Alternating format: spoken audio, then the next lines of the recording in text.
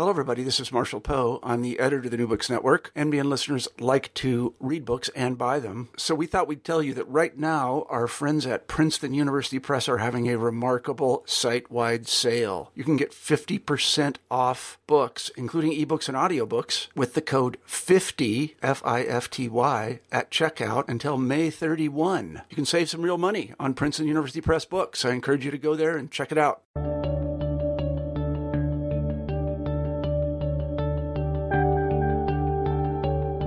Hello, everyone, and welcome back to New Books in History. I'm Mark Clovis, your host for the channel. Today, we're talking with Paul Pezic about his book about the politics of the development of the U.S. Navy in the Gilded Age and Progressive Era, entitled Congress Buys a Navy. Paul, welcome to the show. Oh, good morning. How are you? Pretty good. How are you doing? Fine. I wonder if you could start us off by telling the listeners something about yourself. Well, it's kind of a long story because I'm an old guy by now. But I started out with a Navy career, and I was commissioned back in 1961 and became a Navy pilot. And I spent most of my career flying on aircraft carriers. Eventually, I flew jets.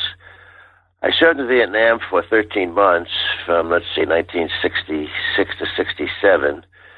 But primarily, I was a carrier pilot. And I went through the ranks, and I ended up by commanding a squadron of S-3 jet planes, and then had carrier duty. I was operations officer on a nuclear carrier, and then a navigator on the Dwight D. Eisenhower. And then I went to Europe for 3 years, and I was a NATO chief of staff in Naples, for the southern region, where we did the anti-submarine warfare for the Mediterranean and the Black Sea. And then I came back home to Florida, where I commanded Naval Air Station Whiting Field. And then finally, my last tour was at the Naval War College, where I held the Stephen B. Luce Chair of Naval Strategy.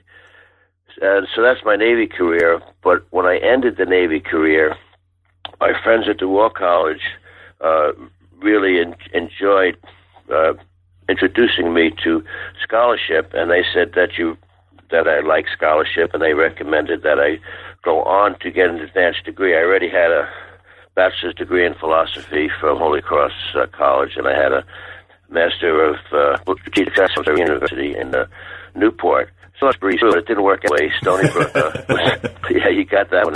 Stony Brook was a little bit more fussy than that. They said, well, you have scholarship behind you, but you've never studied history.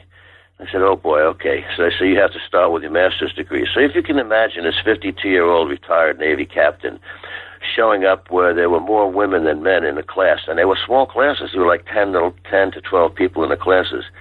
And these were, when I say women, these were women from the so-called Seven Sisters, which don't exist anymore, but like Smith College and really high-level scholars. So I learned a lot from them. And, of course, as the master's level, it was pretty much reading for a year and a half. They advertised that you could finish in a year, but I never knew anybody who could do it in a year who could do all that reading. So a year and a half, and then I got into the doctorate program, and I started studying the Navy because I was interested in Stephen B. Luce and Admiral Alpha Thayer Mahan, who I had studied and taught when I was at the Navy War College. And from those guys, I realized that not that they weren't in charge, but they were somewhat exaggerated. I occasionally get criticized for this. It's like I don't like those guys, and that's not true. They were terrific, but they didn't have as much voice in actually creating the Navy as I thought. Now, Luce was my hero because he was the one who really started enlisted Navy training. He actually stopped whipping, if you can imagine that, when we went from sail to steam. He said that we're not going to use Cat Ninetails anymore. And then they established ships, which were receiving ships for sailors instead of just putting them on a ship and go learn how to sail. So he was noted for that. That was a great contribution, which people really don't look at. Now, I didn't put very much of that in the book because it really wasn't what I was dealing with. But I saw that he was really an instrumental guy. He was the one that secretaries of the Navy would send on special missions to find out if the shipyard was efficient and things like that. And then by the time of the Civil War, he was in charge of the fleet training for enlisted guys. Now, Mahan was different. Luce was a midshipman at the age of 14. Mahan was a very late bloomer. He started at the midshipman around the age of 19. Luce's career is amazing because he was a midshipman in New York, and then his first deployment was 3 years.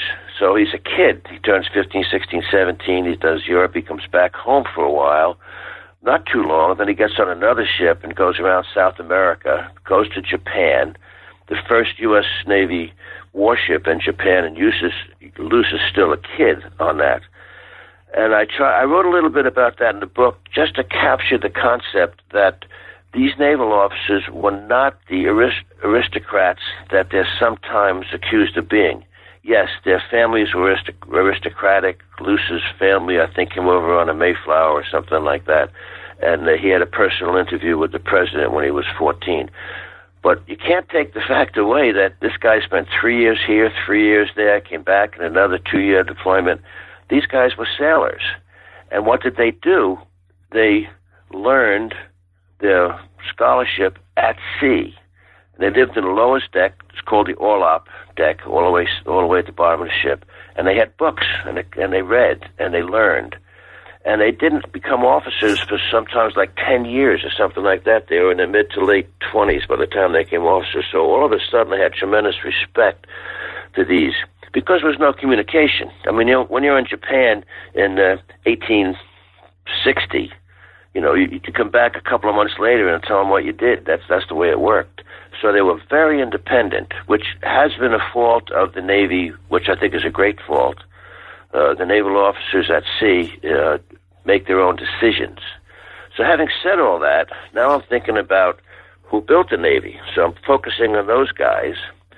And I started with biographies, which to really absorb a biography takes a lot of time, as you probably know. And there were a lot of books written about it, but I started with the Library of Congress. And that's when I was introduced into the concept of how many feet of information there was on a particular person. Like Mahan, I don't remember how many feet it was, like 6 or 7 feet of records or something like that. So that was my start with naval officers. Then when I started looking at what they did, I realized that Secretary of the Navies were important.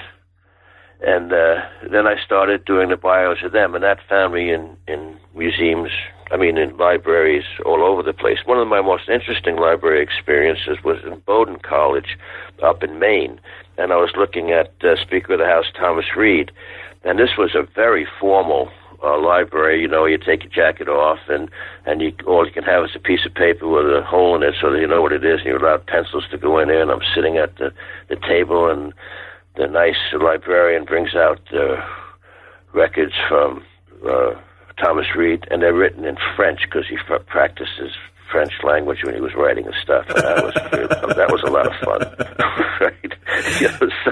So these were the encounters, and then my next step, after I read the both biographies and read the correspondence, then I moved over to from the Library of Congress to the legislative affairs of the Library of Congress. And the legislative affairs branch department is kind of new. It's probably from the 60s or 70s, and it was a small branch, and now it's devoted to legislative affairs. And those guys were really great. That's where I did the bulk of my intellectual thinking. The other stuff was simply gathering. And that's when I got to look at the committee records. And this is something that, as historians, we try to find out everything we can about it.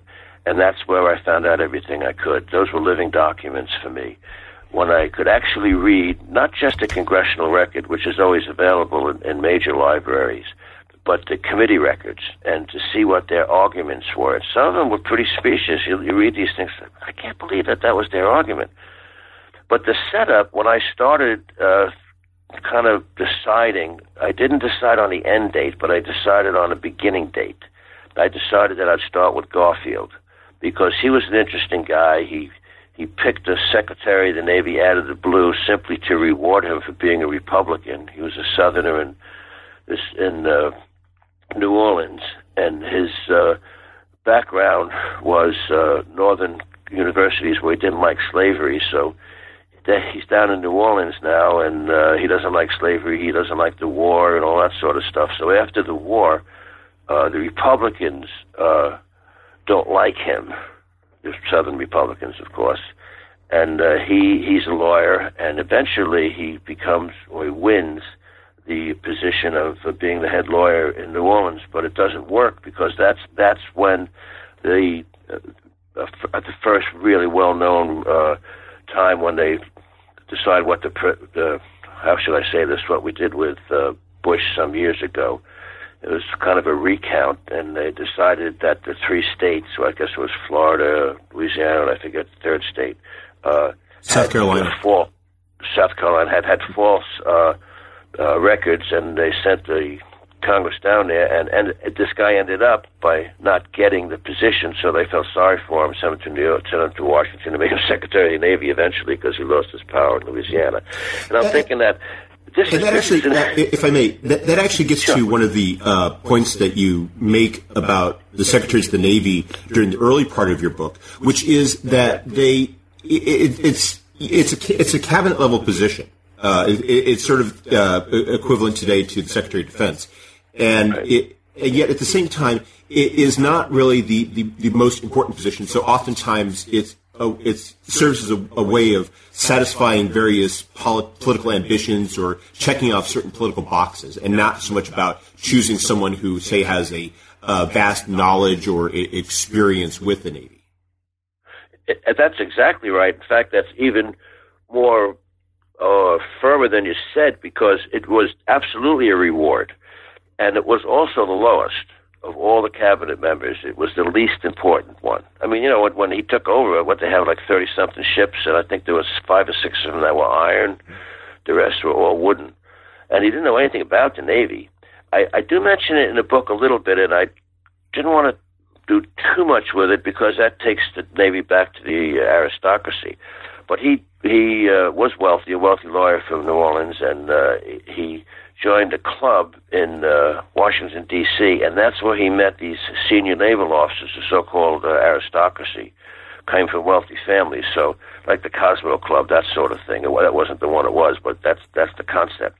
So, yeah, there is a nexus between how the Secretary of the Navy gets elected and how he meets his senior staff, which is not very encouraging because they say, gee, is that how it works? And, of course, it's not how it works, but that's how it appears sometimes. It's just a bunch of aristocrats. In fact, there is a book written about, the name of it is called The Naval Aristocracy by Peter Karsten, and he spends his whole time doing that. I'm not too sure what his intent is, if he's just trying to kind of make fun of us or what, but with all my sea experience, I can say we were not aristocrats, that's for sure. We were out at sea.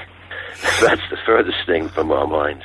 I was wondering if you could elaborate upon one of the points you just made and provide a bit of context for Sure. The listeners about the status of the Navy immediately after the Civil War. Because one of the things that struck me is that you really highlight at the beginning of the book what is something of an odd contrast, which is that we have this great seafaring tradition going back, naval history tradition going back to John Paul Jones in the American Revolution, and then you have Oliver Hazard Perry in the War of 1812, and yet you would think that there would be a lot invested in the Navy, and yet you described that even after the Civil War, which had this unprecedented buildup, that the Navy is not exactly a leading fighting force at that time. Do you start the book?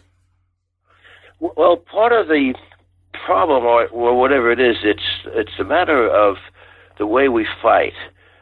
And I use the term guerre de corps and guerre d'escadre, which are French words. And the war, of course, basically means a commercial war. And that's the wars that we fought until the Spanish-American War. And we were totally outnumbered by Great Britain, so the Navy's job, the spunky old Navy is what they called it, would try to sink all the commercial ships, and that's what we did. In fact, somewhere along the line, I think it was in the 1830s when we ruined the British whaling trade by going out and sinking all the whalers. Those are not big issues, but the Navy itself had this job of going around and sinking commercial ships. The problem was at the end of the Civil War, the Navy wasn't disbanded, but they were certainly reduced. And I think I mentioned this, but it might not be understood by the public, that the Army at the time of the Civil War was basically a reserve army. It was a temporary army. They were either drafted or volunteered, and most of the the colonels and majors and all those guys couldn't wait to get back to their profession. Where the Navy requires a significant number of years to learn seamanship. So they were regular officers, and regular officers can't get fired. They can resign, or they can have a crappy job. So what happened, they have all these regular officers, and the ships are in decline, and they're not making any more ships. So it is true that by 1880 there was a glut of naval officers who weren't getting their sea time. So then Congress jumps in and says, if they don't get their sea time, they don't get promoted. So this is how the period starts. It was not in total neglect, but they didn't have any plan by 1881 when Garfield took over. And the Secretary of the Navy at the time was not that kind of a hard charger. By this time, Luce was an admiral, and Luce was clamoring for ships, and he wanted to change the Navy organization of cabinets. He says it's corrupt. It's in Congress's pocket. Could you explain that organization a bit, because it really is an important part of the book itself. You discuss it throughout every chapter because it remains in place throughout most of the period that you're covering. It remains in place till 1940s. Mm-hmm. That I don't know if you realize that. It wasn't until after World War II that that they were disbanded, that the departments were disbanded. When I joined the Navy, it was 1961. I had a life preserver that said BUAIR on it, Bureau of Aeronautics. They had already been disbanded, but some of the stuff still had the BUAIR model or mode on the back of it.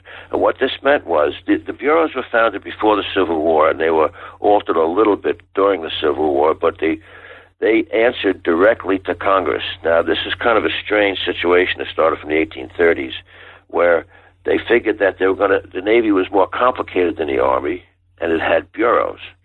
And the number varied, but it was generally about 8 by the time I was writing. And the most important bureau was the so-called Bureau of Navigation.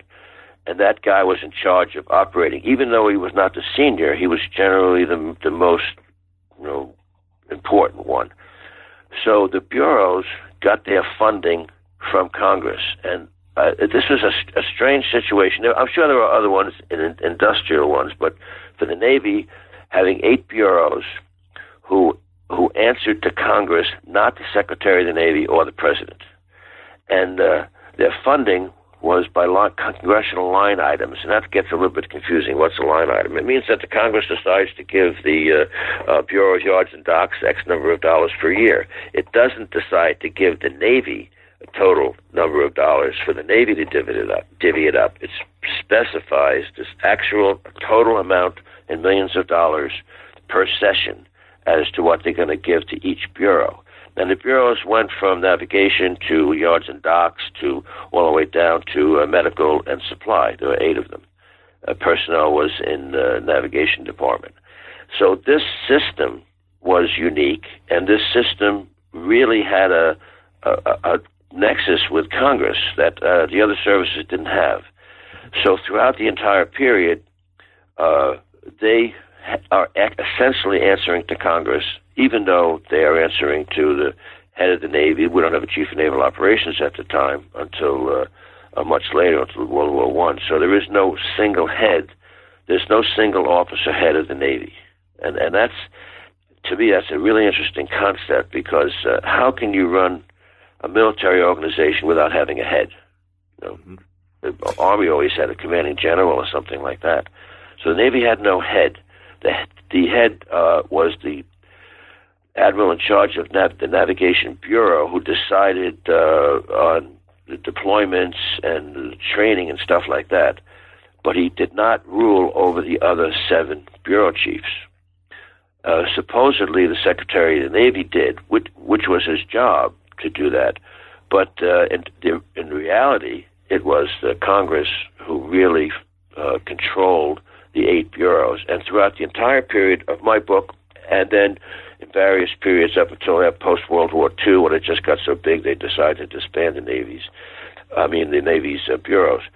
So if you can imagine this organization, dysfunctional is not an exact word, but it comes to mind, is it really dysfunctional? Well, yeah, because the Congress has too much authority. Is that a good thing to say? Well, that's their job to have authority, and Congress, of course, will not have they won't listen to anything about disbanding the bureaus. They don't do that until the 1940s.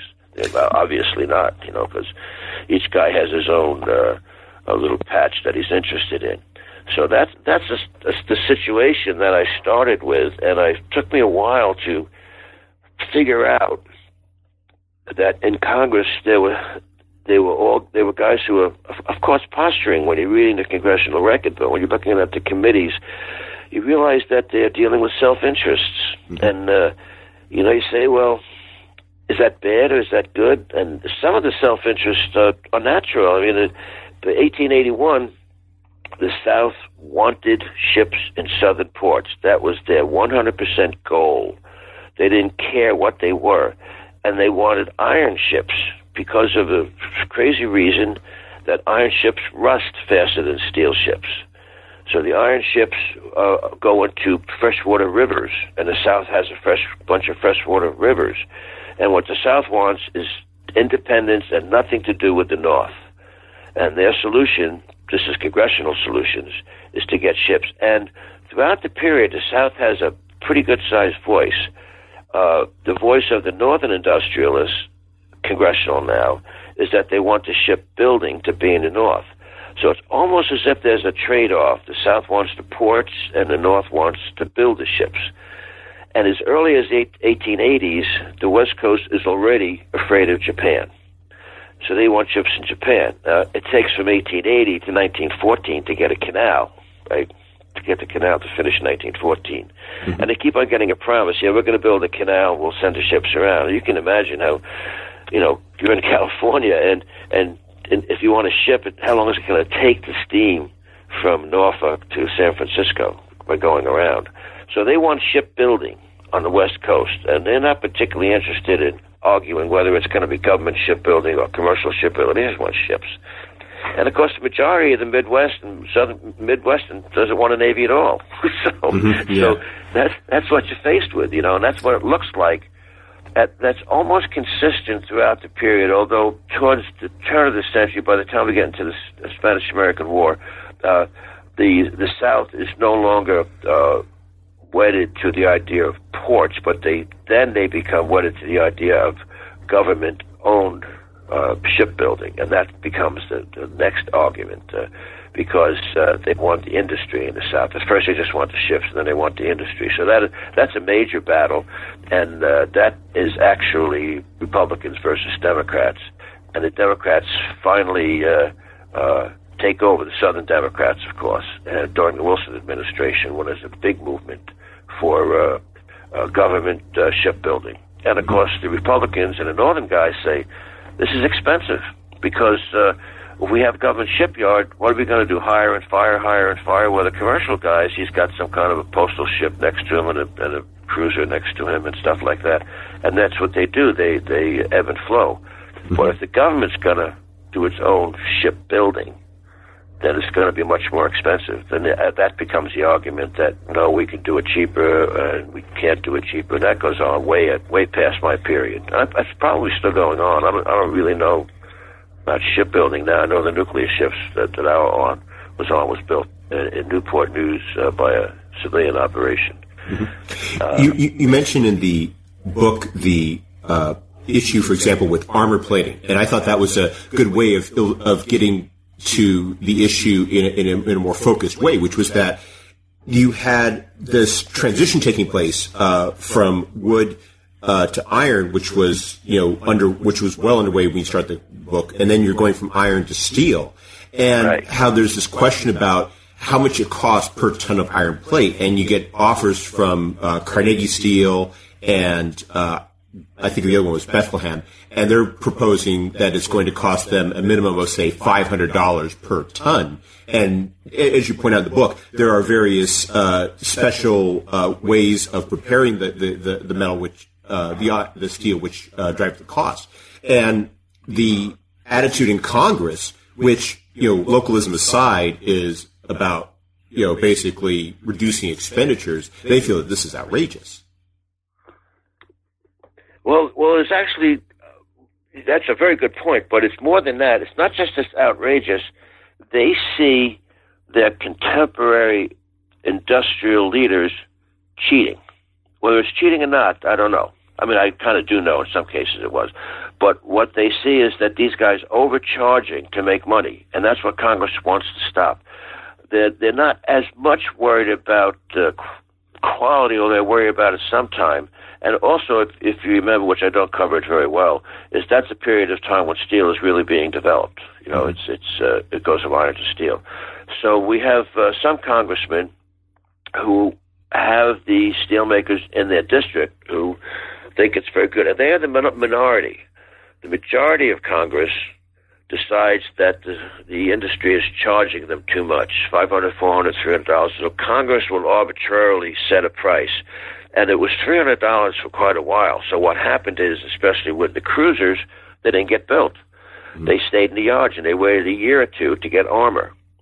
So that was a pretty significant action. And then the next problem, which I only talk about a little bit, is they put the armor in the wrong place. This was the Navy's fault.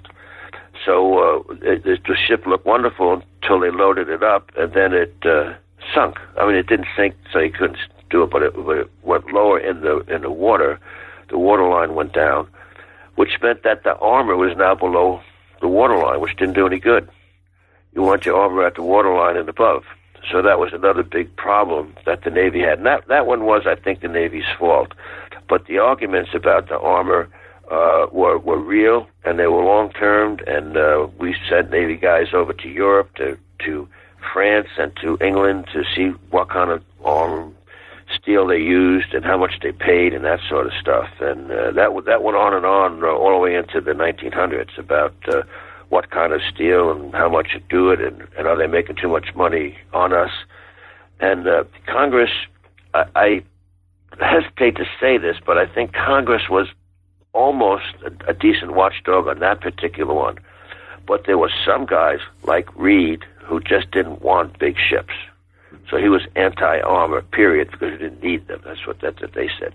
So those guys were obstructionalists, and those were the guys who were dominant, who kept the price at $300 a ton, and caused a fair amount of pre-Spanish-American War ships to be delayed by a couple of years. That was a pretty interesting operation. But also, in keeping with the book, doesn't that show that Congress buys the Navy? I mean, to me, that's perfect example. It's money, and they buy it, and it's their money, and whatever the Navy wants is not going to be the end result. So they actually delayed. So there you go. And that money issue becomes even more important given the technological transformation that's taking place. Not just the transition from wood to iron to steel, but also the innovations in gunnery. You have technologies like the submersible, the submarine, which are being developed during the period you're covering. And that's a concern for several naval officers, but Congress is never really considering that this technology is changing, and this technology, as it's changing, is not leading to cheaper ships, but more expensive ones. It never does. Yeah, you got that right. And the technology, and if you really think about it, I don't know if there's a comparable technology with aviation, because aviation, although those planes are super, there's a lot less technology in an airplane than there is in an aircraft carrier, or I should say a battleship, because my period is battleships. When you have the ships just just to give you some numbers, the World War II destroyers maybe had a crew of 180 or something like that. My squadron, with 10 aircraft aboard the John F. Kennedy, had 220 men. That's one squadron. We had 10 squadrons on the aircraft carrier, and that's not counting the crew that runs the carrier. On the Eisenhower, we had 6,000 men on it. So that's a tremendous leap in technology that was occurring starting in the 1880s. Mm-hmm. And the interesting thing here is that the sailing ships had twice as many or 3 times as many sailors on it as the Steel Navy did. I don't know if you caught that in the book or if you even noticed it.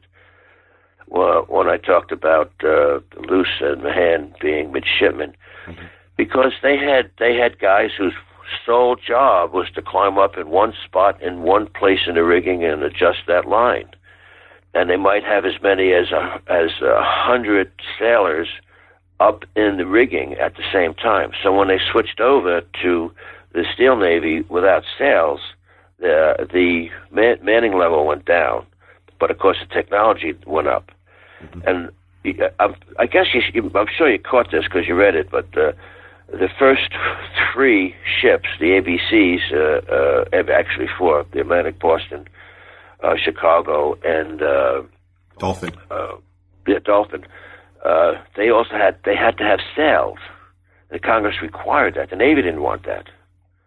The Congress had to have sails just in case, and because the Civil War model was, even if they had those basic engines, some with paddle wheels and some with screw propellers, they would not use them all the time. They would sail because they would save on the coal and that sort of thing. But then later on, up until the ABCDs, they said, well, we still need to have sails. I didn't cover this in the book, but Mahan got in a lot of trouble for that when he was a captain of the Chicago. He was in Europe, and he was getting accolades for his 1890 book by the British. They all thought it was wonderful, sea power and world and all that sort of stuff. And the admiral on the ship really, truly disliked Mahan. Well, how do you get along if the admiral doesn't like you when you're the commanding officer of his ship? So Mahan got a bad fitness report because he didn't know how to sail. That's what the admiral said. So Mahan got all upset and did it. He said, I'll show you. And he did it. And it was successful. But, boy, I tell you, that crew must have been hard work. I would not have wanted to have been on that ship when you got that kind of conflict on the bridge. And then you have to go do something that you've never done before to prove that you can sail. And that's the last incident that I know that it became a big issue, and then they took the sails down. But you can see that transition, and what has Congress got to do with that?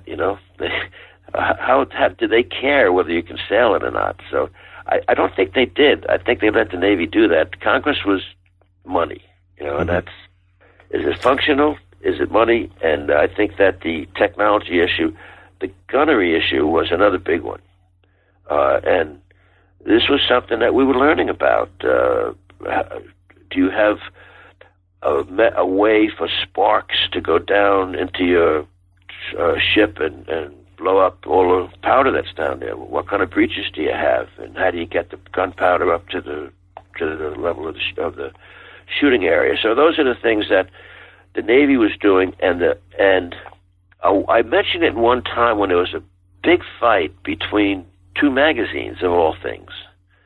This was in the 1890s, when one magazine was taking the part of the anti-Navy, saying that the ships were no good, they were sinking because they had too much iron on them and they were improperly built. And then the other magazine says, no, everything's great. And then they counterpart. They went for about 4 or 5 issues on this, and I didn't know anything about it until I started. And then I said, I got to find out these 2 magazines, noted magazines, who were talking about the Navy in the 1890s, of this argument about whether they were good or bad.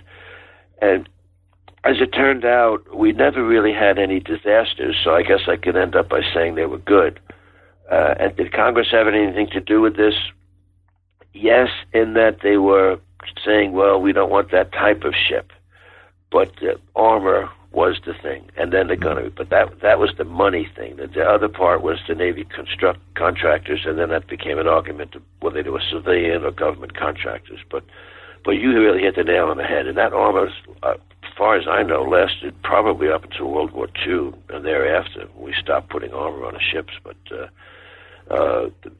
how are you going to get a big bullet to bounce off it? They were shooting each other now 10 miles apart and stuff like that. So, that was a big issue.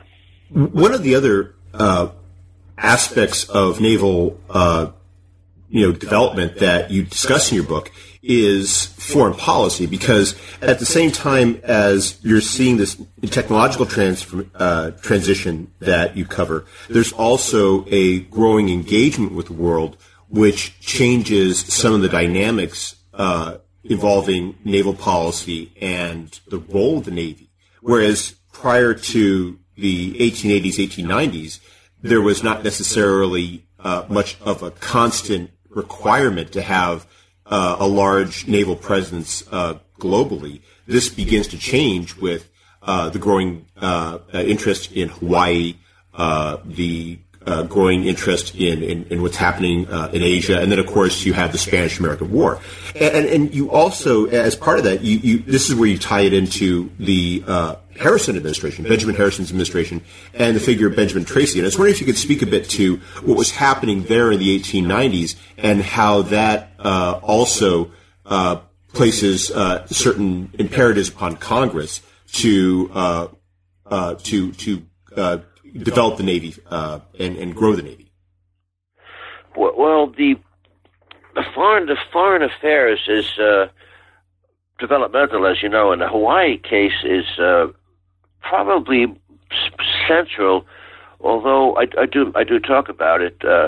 It was the Boston, which was the second of the new ships from the 1880s that went to Hawaii. So what business do we have doing, and what are we doing in Hawaii? Okay. Well, the Americans, or the expatriate Americans, or whatever you call them, they're Hawaiians. They've been there for a generation. We all know about missionaries going to Hawaii before the Civil War. But by the time of the rise of the new Navy, the ex-Americans now take over the Hawaiian Islands. They basically arrest all the Hawaiian people, and they kick out the Queen and all that sort of stuff. And the Boston is there, and the ambassador calls the Boston in to send the army. At that time, the Boston, the cruisers always carried the armed forces with them, a couple of hundred. So they come ashore to take over Hawaii, and that becomes an issue until the Spanish-American War as to what are we going to do with Hawaii. And once again, Congress is involved in this. Some congressmen think that it's a good idea. Remember, up until the Spanish-American War, the United States has never annexed anybody. We just haven't done that. So the forces are ashore there, and we're trying to take over the government, and that's during the end of the Harrison administration when it starts, and that continues on until the Spanish-American War, when we annex Hawaii after we declare war on Spain. But the Tracy case is interesting because he's a funny guy, and I don't know how to handle him. I don't know if he's a phony, a fake, or unfortunate, or really good at it. Of all the people who get elected as the father of the new Navy, he seems to be one of the more dominant ones. And I know you read it, and there's a lot of guys, who get credit for being the start of the new Navy. Tracy does the most for the beginning of the new Navy. He himself, a fascinating guy, a lawyer, and we don't know if he had heart trouble or PTS or whatever it was, postmaster, but he had just an awful Civil War experience. He was given a commission because of his being a lawyer and all that sort of stuff. When he got into combat, he only lasted about 2 days, and he had heart troubles, is what they said. And then he went back twice, and they finally relieved him and sent him back up to New York to run one of the Confederate prison camps. And by now he was so wealthy that he took like a year off to go to Europe. And so this is a really fascinating background for a guy that Harrison picks for his Secretary of the Navy. He's a real political guy, and apparently really smart. And he really starts building the Navy. However, my not a criticism, but stating what he's doing, once again, he is running it himself. So now we have the legislative branch, we have the Secretary of the Navy deciding what the senior officers should do in the Navy. So it's not a happy match. But he is a very good voice in Congress, and he does make changes. He gets changes made, and he gets good shipbuilding. Tragedy, his house gets on fire. His house cost about 4 times more than his annual salary. How about that? His house in Washington. and the way he paid for it was he had all his racing, his trotters. All the trotters in New York State, big racing. He owned a lot of horses, and he sold several of them to get $40,000 to build his Washington mansion, and then it caught on fire, and his wife died. So after his wife died, he went to the White House, and Harrison took him in. They lived together for a while. So Harrison is a case that kind of is he likable or is he unlikable? Is he good for the Navy? We find out later on that he was philandering with his niece, and after Harrison's wife died, he married his niece and had a couple of kids by her after he left the White House. So I said, "Wow, what is this? Yeah, what's happening here?" But he and Tracy and Harrison, for students of history, people probably recognize this, that he was probably one of the most active presidents after the Civil War. He had the most legislation, I think, of everybody. But he's also responsible for Wounded Knee and all that other stuff. So he has a very spotty record there. But he actually becomes the guy that looks like he's building the new Navy. He really does. And I don't like to jump on him too much for his so-called peccadillos, but I think that Tracy had the right idea. He really wanted to once again break up the bureaus. That was one of the things Tracy tried to do. And there's no way. I mean, every Secretary of the Navy, whether he was strong or weak, that's the very first thing they said, this is wrong, it's not working right. They want to break up the Navy. They made some changes to it, but they couldn't get rid of the 8 bureaus. So, I guess you think that you see Tracy as being the father of the Navy, or when you're reading, or do you think he's just one of the good guys? I see him really not in that sense, but just more that the way you present it in the book is that there's a turning point in the late 1880s and early 1890s, and it really is that at that point it's in a way it's of a piece of the broader activism of the Harrison administration. But you also have with Tracy and a more of a determined effort to build up the Navy, and coupled with what the Harrison administration is doing with Hawaii, which when Cleveland returns to the presidency, his administration tries to undo. But you do see both the development of a Navy and the development of a greater need for the Navy, and so when McKinley comes in your book, you have a Navy that goes to war in 1898, and it's in a way it's Tracy's Navy.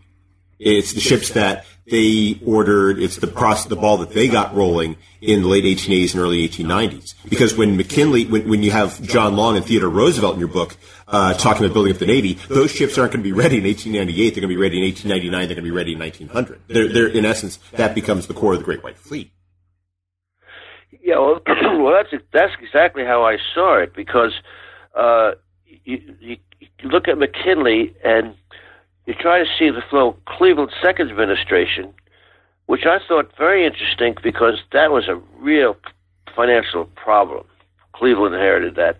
But yet he kept on building out the Navy that that Harrison started. So there was continuity there, and I can't get into Cleveland's head, but Harrison definitely started that. And I don't know if I would call that imperialism, but he certainly was interested in outside the United States business and that sort of stuff. That's clear about his actions and all his stuff.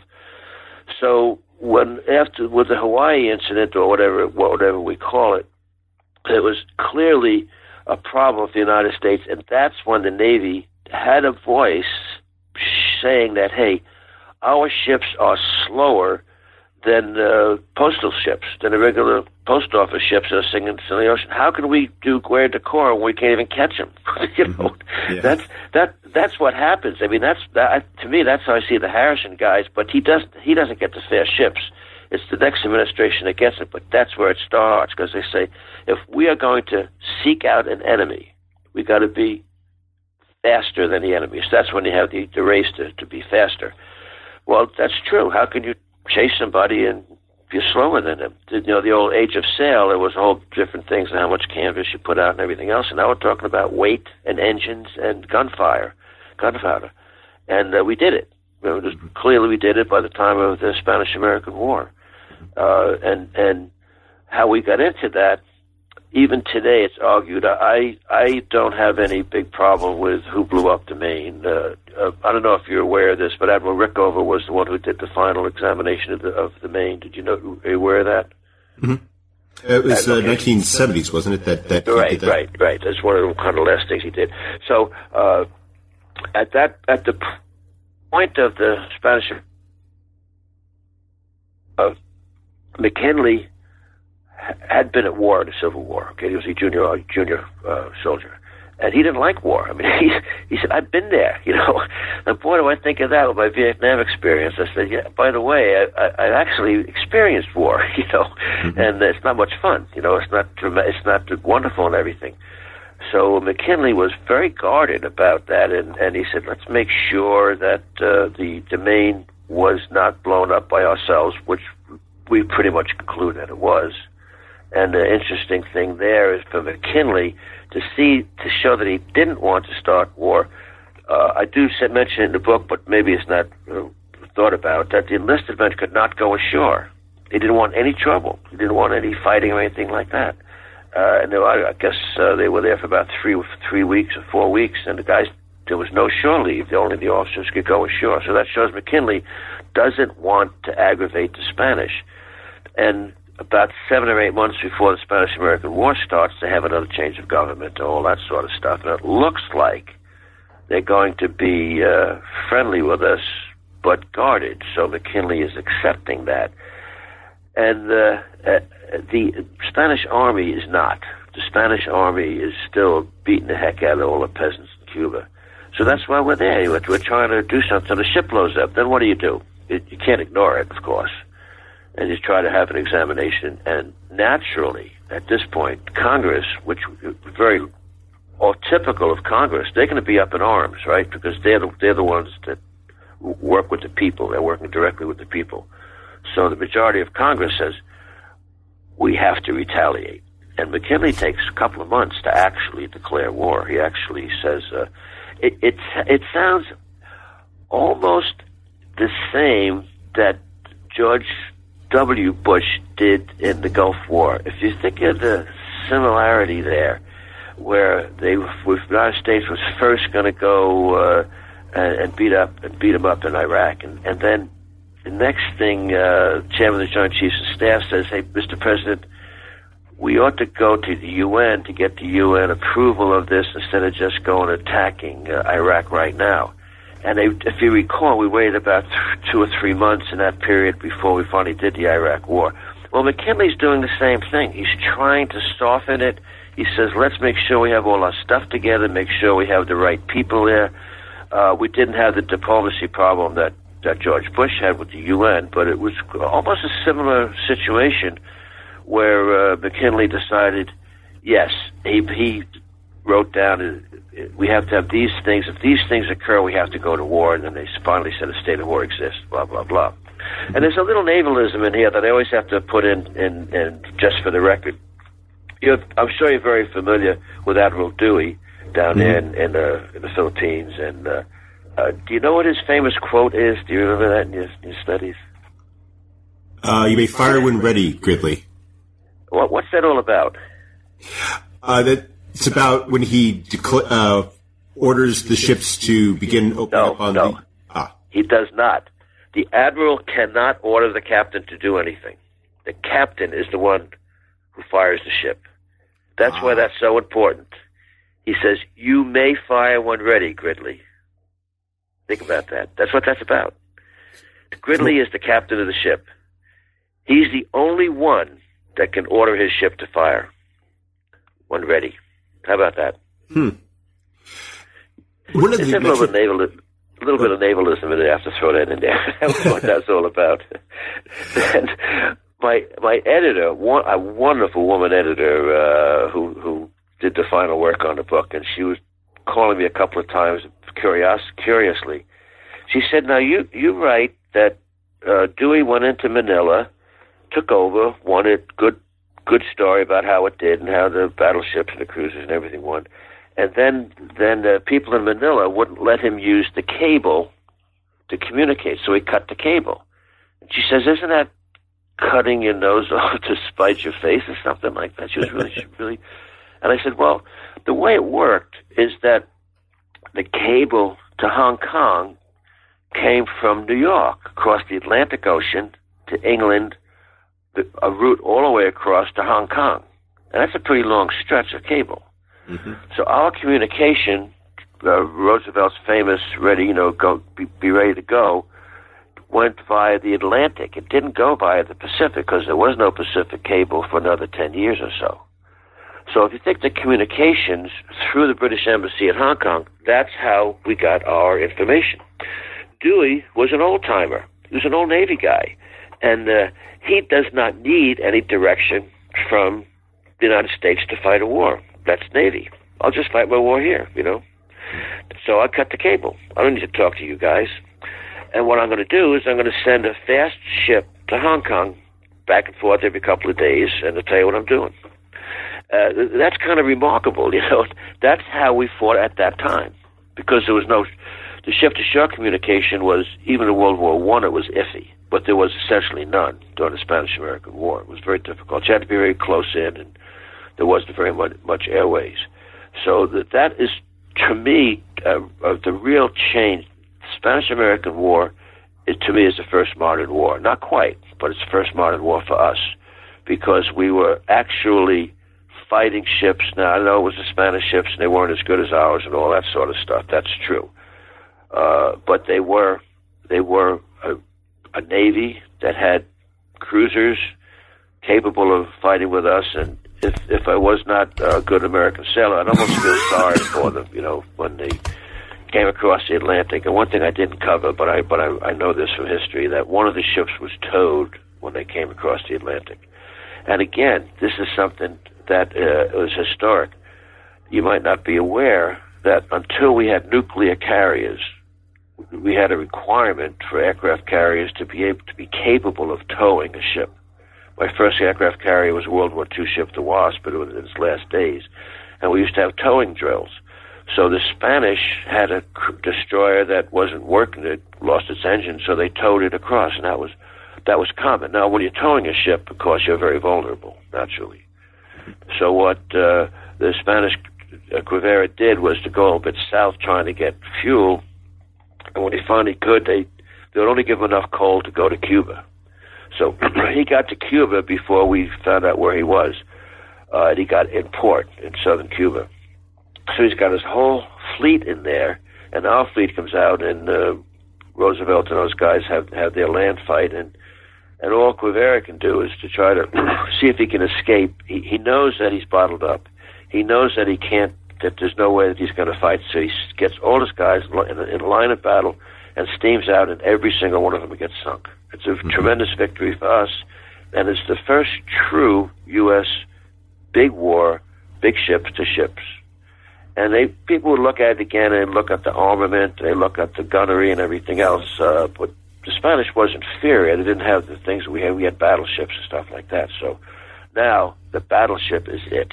Remember, the Maine and the Texas were the first battleships, and then they were downgraded to cruisers. Not the Maine because it was sunk, but the first Texas became a cruiser, and the second Texas was the second battleship. We renamed Texas, and that's the one that was in World War One. World War One. So that I could see that as the movement to battleships. because they worked. And they're big and expensive, but they worked. So that's the deal. And the Spanish-American War does really seem to be the pivot point, because you have this interesting metric in your book where you periodically cite the comparisons that officers are making with the size of the U.S. Navy versus that of other fleets. And at the beginning of the 1880s, the United States Navy ranks at number 12, number 13, and then which is really not even ranked. It's not a rank. But by the time you get to the early 20th century, after the Spanish-American War, the United States is now, you're quoting these officers that are talking about how we're basically third behind just Britain and France. We're actually ahead of Germany during a period of time. And now that it's less about building a navy and more about, keeping up and maintaining a very different naval structure than the United States has ever had in its history. Yeah, that is absolutely right. I mean, that's what happened.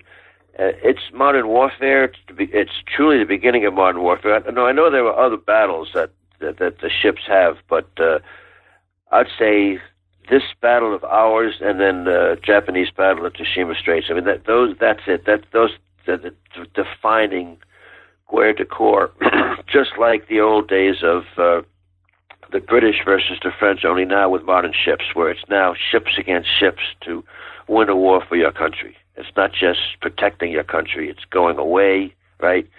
Getting them on open oceans and things like that, chasing them down. So what would you expect? What happened is logical. Battleships. That's what we need, battleships. Bigger and bigger and bigger and better. And you can't wait for the war to build them. You have to have them ready when the war takes place, because you can't just pull them out of thin air. Well, that's true. I think of that a little bit because of my airplane experience, that it takes a while to get an airplane ready for combat. It takes a couple of years, and ships take longer than that. I would say probably 3 or 4 years, and there's all kinds of government changes and scientific changes while you're building it. That's the thing, and you're getting bigger guns, particularly during this period of time, and bigger ships. Just a little bit of tonnage here. I think that the first ones were less than 10,000 tons. They were probably about 6,000, 8,000, something like that. And then they started getting into the 12 and 14,000 tons.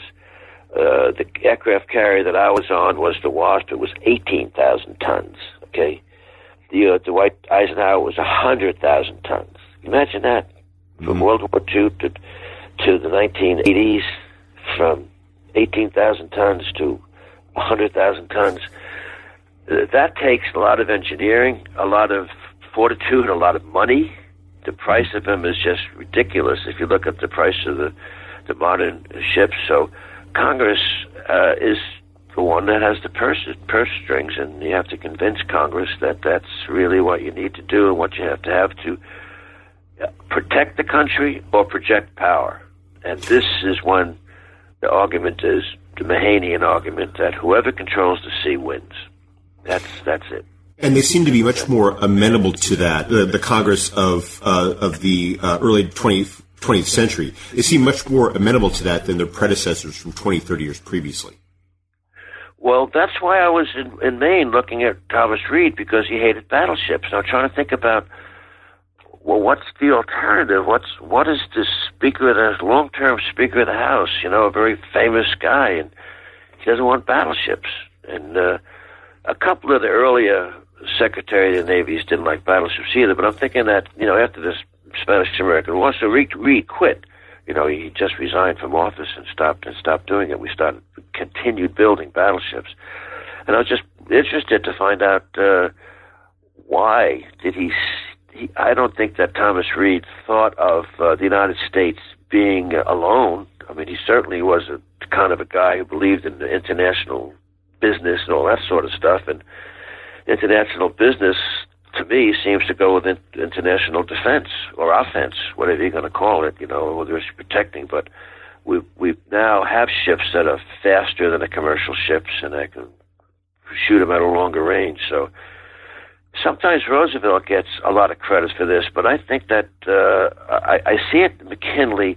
I'm not too sure about Long, because he was an administrative guy and everything else, but they worked together. They certainly accomplished a lot, whether the impetus was McKinley, who tended to be conservative, yet he certainly had a big Navy, and Long, who tended to be out of office. How did that happen? How did you get such a big Navy with all those guys who don't seem to be the big decision makers, but obviously they must be. I like McKinley a lot. I think he was just a quiet guy and got things done. You know, he wasn't as noisy as Harrison, but Harrison started it, as far as I'm concerned. McKinley, I won't say finished it, but he is really the beginning of the new era and the end of the old one, to me, after the Spanish-American War. So then what do? You build ships. Then you look around and then try to get involved in other people's problems, and that's what Roosevelt does. You know, after the assassination, he takes over and he has a vision. You know, and he writes to Mahan and he writes to everybody else and thinks about what's going to happen, and he has kind of his world vision. And I think that the Russo-Japanese War really is significant for us during this period, because these are two countries that are strange. You know, we've never been to war with Russia. The West Coast is worrying about Japanese, and all of a sudden the Japanese win. It's a holy cow. Now what do we do? Right? Yeah. Well, you know what we do. We build more ships, right? We really don't stop building ships till after World War I, when you have the Washington Treaty, which sets limits on the battleships. Basically, once we start, it takes sort of a mutual, agreement to stand down before we, halt that construction of all those major battleships. Well, let me tell you a secret here. I'm almost embarrassed to mention this. I originally ended the book in 1917 in the war, and when I sent it to the editors and everything else, and I have my own personal editor, and they all said, I think you need to add a little bit. I think you should go to the Washington Conference, because everybody's going to read this book. And then what happened? Come on, what happened, Paul? Tell them what happened. And I said, here I'm stuck with all my legislative stuff, and I have this whole point I'm going to make. And I said, you're absolutely right. It has to have an end point. That's why I did it. And it was not a bit of a problem, but I realized that I absolutely needed 1921 to end it, because that's what happened. It was a stand down, and a political stand down, and that becomes an argument, during the Franklin Roosevelt investigation. Because remember that during the 1920, Franklin Roosevelt was Assistant Secretary of the Navy, so he was very well involved in that. And I don't see that those guys agreeing with the conference in 1921. But that had a lot to do with post-war ennui. You look at it and say, gee, we don't want to do that anymore. We want to be nice and all that sort of stuff. And it was a mistake for us, because we didn't follow up. We saw it. We ended up by not having the right fleet, but we reacted so well in World War II, which is a whole other story. Mm-hmm.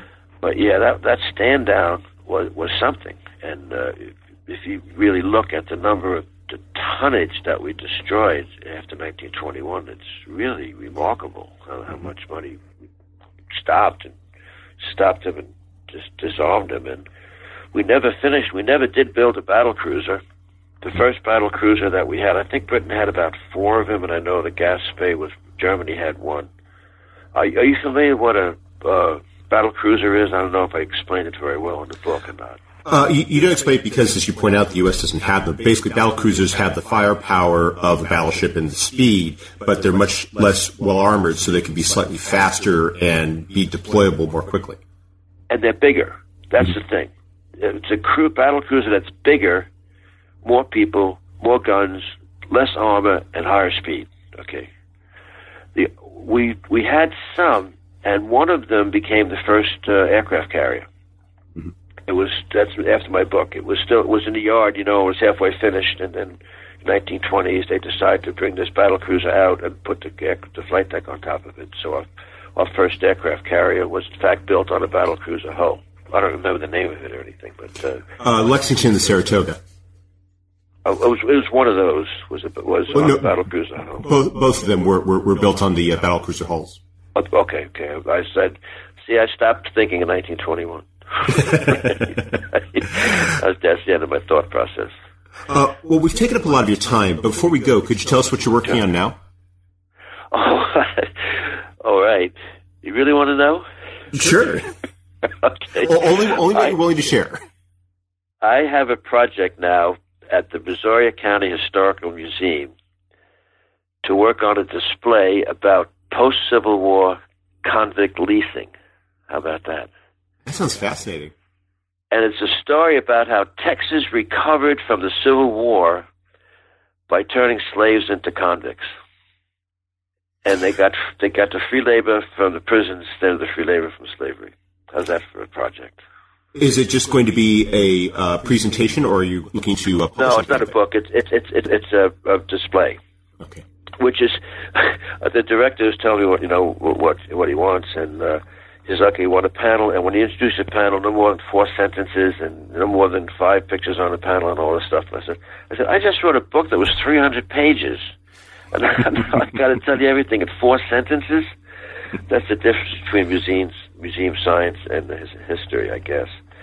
So that's a struggle, but it's a fascinating struggle. It really is, because I'm learning. I'm familiar with the era, of course, but a new skill for an old man, convict leasing, which is pretty ugly, And being south of Houston, it's pretty sensitive because Sugar Land was named after the Imperial Sugar Company, and they became millionaires because of convict labor, billionaires because of convict labor. So Imperial Sugar is the poster boy for convict labor. So that's a interesting subject. So when they asked me to do it, I said, "Wow, why me?"